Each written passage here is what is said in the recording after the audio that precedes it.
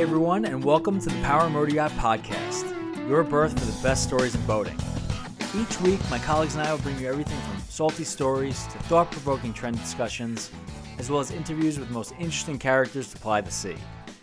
Whether you're listening from the boatyard, your slip, or hopefully well underway, we're glad to have you aboard. All right. Hi, everybody, and welcome back to the Power Motor Yacht Podcast. We have a star-studded cast for you today. Senior Editor Simon Murray, Executive Editor Mr. Charlie Levine, and back from retirement, now heading up our B2B business book, Trade Only. Welcome back, Jeff Moser. Pleasure to be here, guys. What's up, fellas? Nice to see you guys. Good to see you guys. So we got kind of an interesting one here for you today. This past week, we've been running a special report on the Power Motor Yacht website about kind of the current state of the boating industry. And Jeff, we're glad to have you on here. We're certainly stepping on your toes a little bit as we report on things like the outboard shortage and difficulty people are having in getting new boats because of different supply chain issues. I guess the important thing to preface is like why we're talking about this today. It comes down simply to these issues are affecting almost every level of boater, whether you're looking to get a repower, if you're waiting for service, you're trying to buy a new boat. A lot of people are being affected by these supply chain issues. So, Jeff, maybe I'll just start off, kick it to you. Is there one root cause for this big supply chain issue we're seeing? Oh, I wish it were that easy, Dan. There's a delicate balance of global shipping. It's like a ballet, right? These products come in, products go out.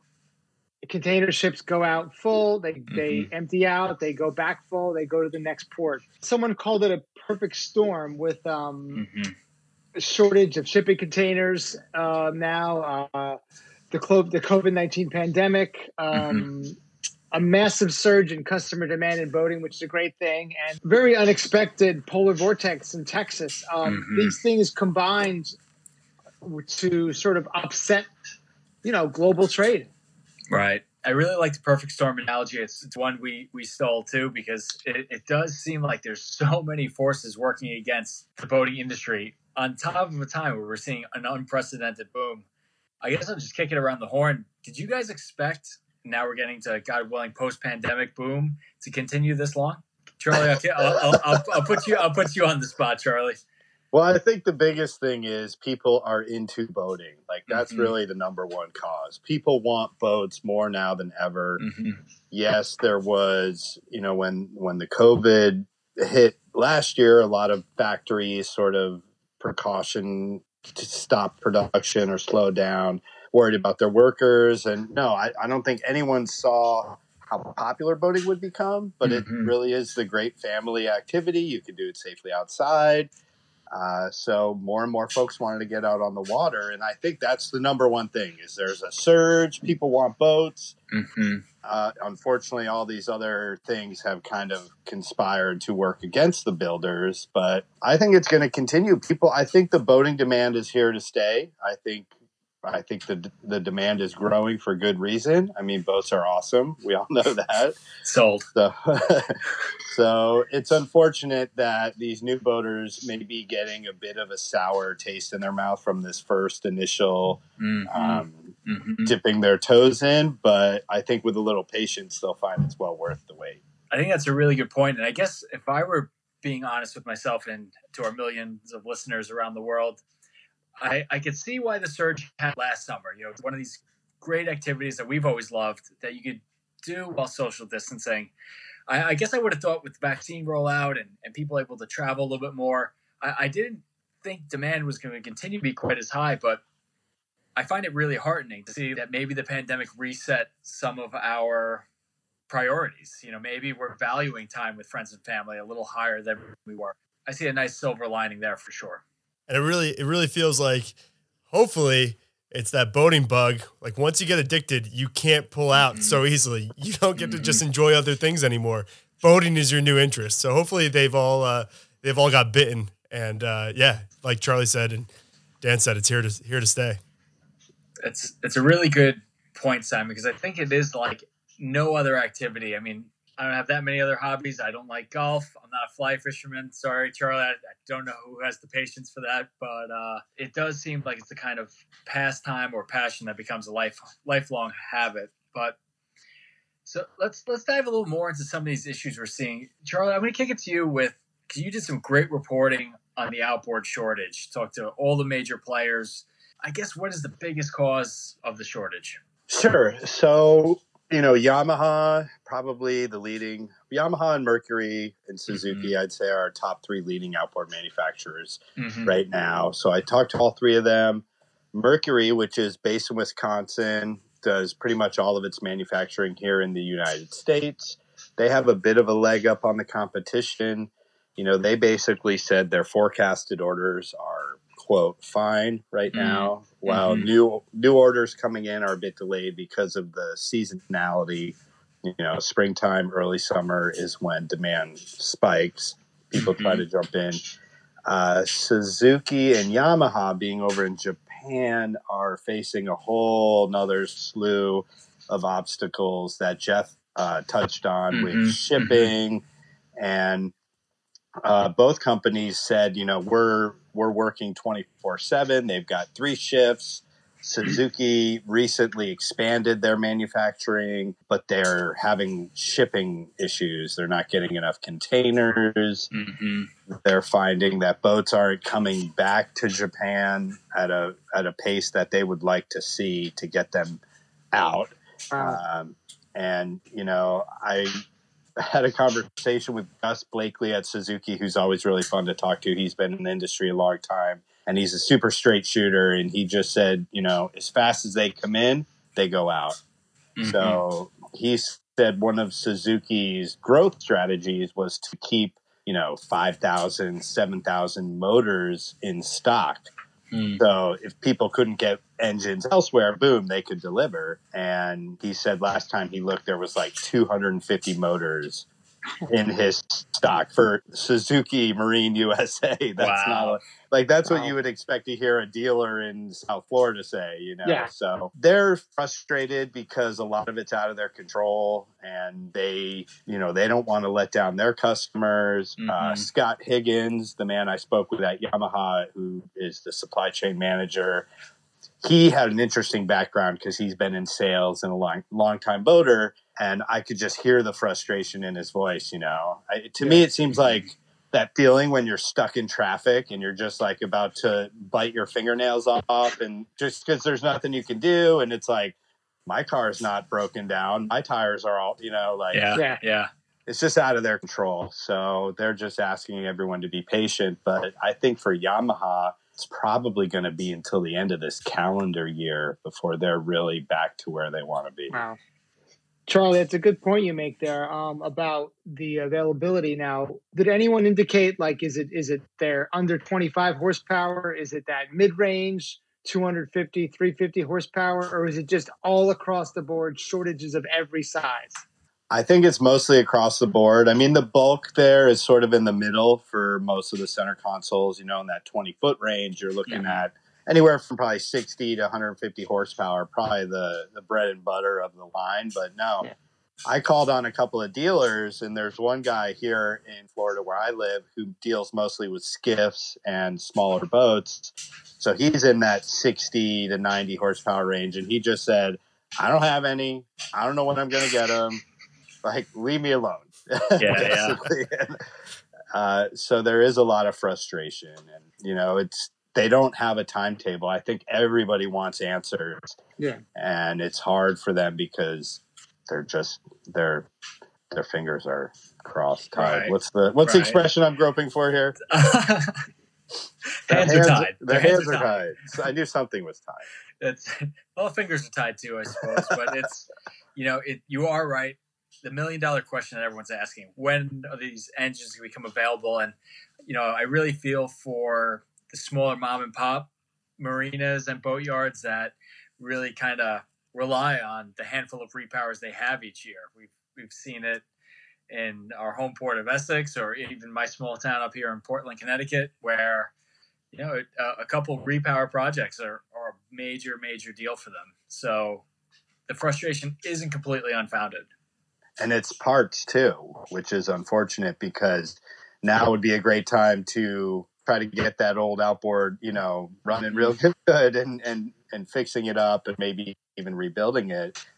But getting parts can be trouble too. There's probably some sources out there, I would think, on like eBay. If you have a popular motor, there's usually a lot of parts around, but even that's constrained. So that's a good point. And so all this kind of begs the question. It's like, well, if some of these new boat builders of outboard powered boats are struggling and they're having some supply chain issues, maybe these other builders, your sport fish builders and some of your New England guys with traditional inboards, maybe they're seeing their day in the sun. But again, let's dive a little more into this Texas scenario. I never thought we'd be talking about weather in Texas, but I don't know, Jeff or Simon, if what is the scoop on this Texas polar vortex? I spoke with a few builders, and going off of Trade Only, Joe Healy did a great write-up as well, but on the supply chain issues. But it just seems like a deep freeze came out of nowhere, polar vortex, whatever you want to call it. It hit Texas back in February. That kind of shut down all the petroleum industry, which is responsible for making resin, which is the integral part that is building the hulls of the boats that we all enjoy. So with that, even shut down for, I don't know what you saw, Jeff, but I think it was only 2 weeks, 3 weeks at the most. That really just ground a supply chain that was already, bursting at the seams, trying to get this material, delivered and on time to new owners and existing, boaters. That just ground it all to a halt, basically. Yeah.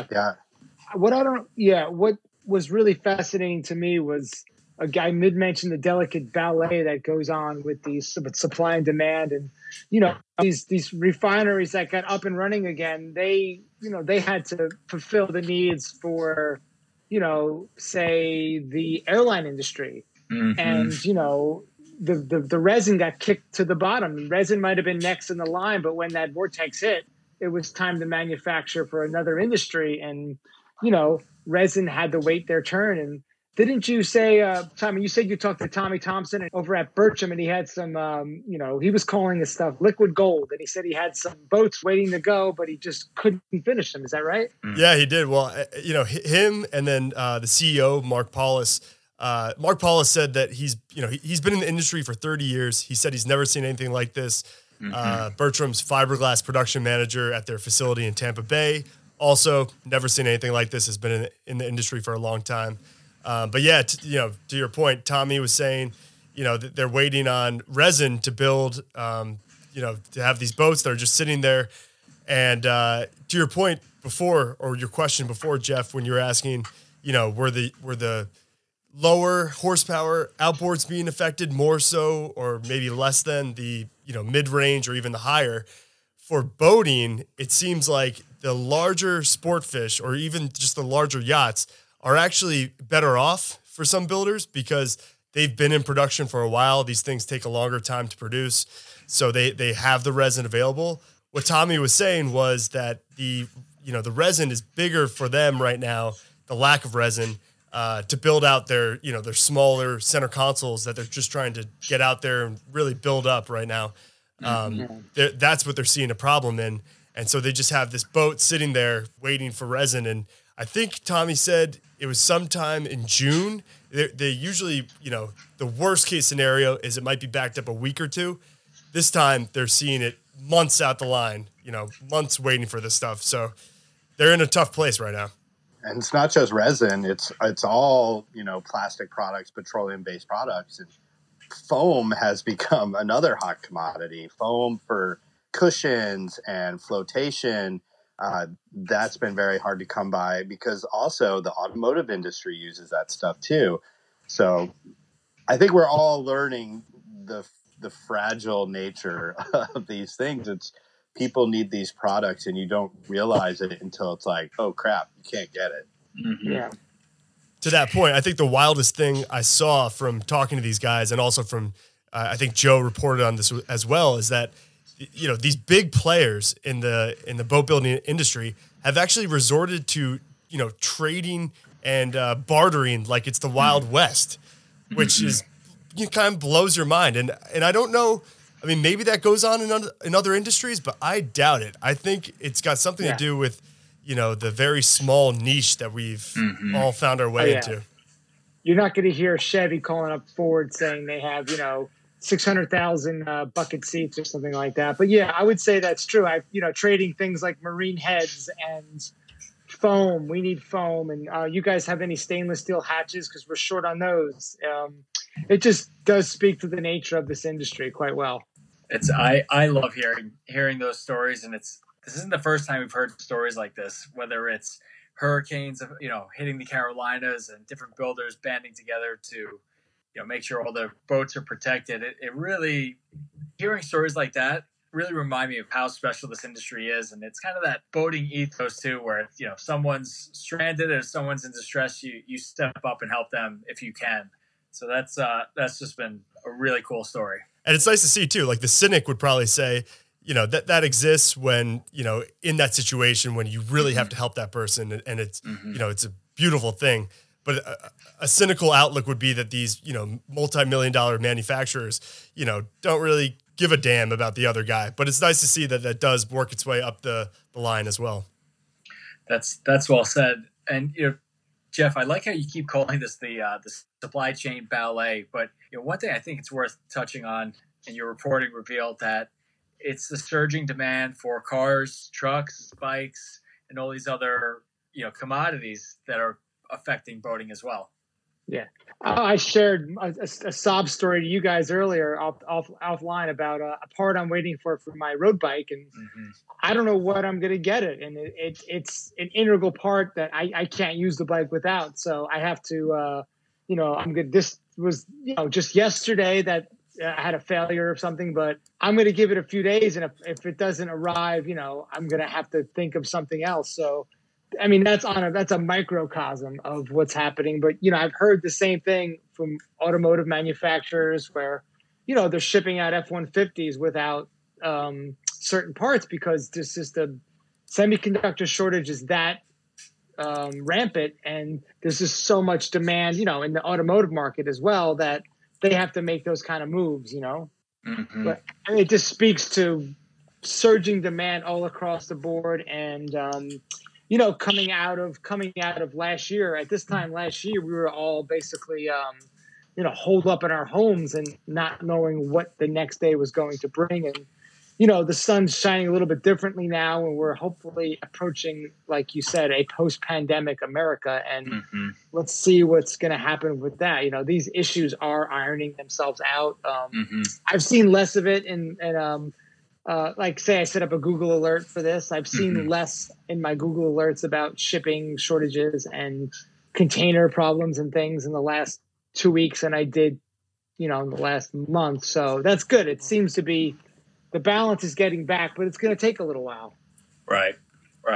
Well, Jeff, I think you're heading us in a good direction to kind of wrap up this conversation. Is while there's definitely some very real frustration out there with people who expected to have their new boat, people who expected to have their boat repowered, people that wanted, certain service done. But I think it's important for everyone to remember where we were a year ago, and you just go back and look at the headlines and look where we were. It kind of makes you think, while these are all real problems, I suppose that you can't get your new boat on time is probably a good problem to have. And I think there's a lot to be excited about, especially as a boating journalist, looking at all the new boats that are coming out, reporting on things like the new Mercury that Charlie covered. There's a lot of people that are coming into the industry that are getting into the sport. There's a lot to cover. There's a lot to report on. I just think we got to remind ourselves to be patient once in a while. Yeah, and it's going to be a really good boat when you get it. True. With a joystick and all kinds of fun stuff. That's it. That's it. Always worth the wait. And boats and engines that are being built today are just an order of magnitude better, safer, more reliable than they were, just probably a decade ago. So you're getting something that is the quality control across nearly all manufacturers is quite good. Now it's It's a good point. And, on that note, guys, I hope we can continue this conversation and on a boat ride of our own sometime soon. It's been a while. Yep. Where are we meeting? Anywhere. I'm ready to go. Sounds good. All right, guys. Well, thanks for all the good reporting. You can find more on these supply chain issues at powermotoryacht.com. And Jeff? TradeOnlyToday.com. Thanks, Dan. Nailed it. All right. Well, thanks, guys. And until next time, we'll see you out on the water. All right. Thanks, guys. See you guys. Bye. All right. Take care. Thank you for listening to the Power Motor Yacht Podcast. If you enjoyed this episode, please do us a favor and leave us a review or rating. Or you can share us with your friends on social media or on the VHF. Anywhere you spread the word means a lot to us. Thanks again, and until next time, we'll see you on the water.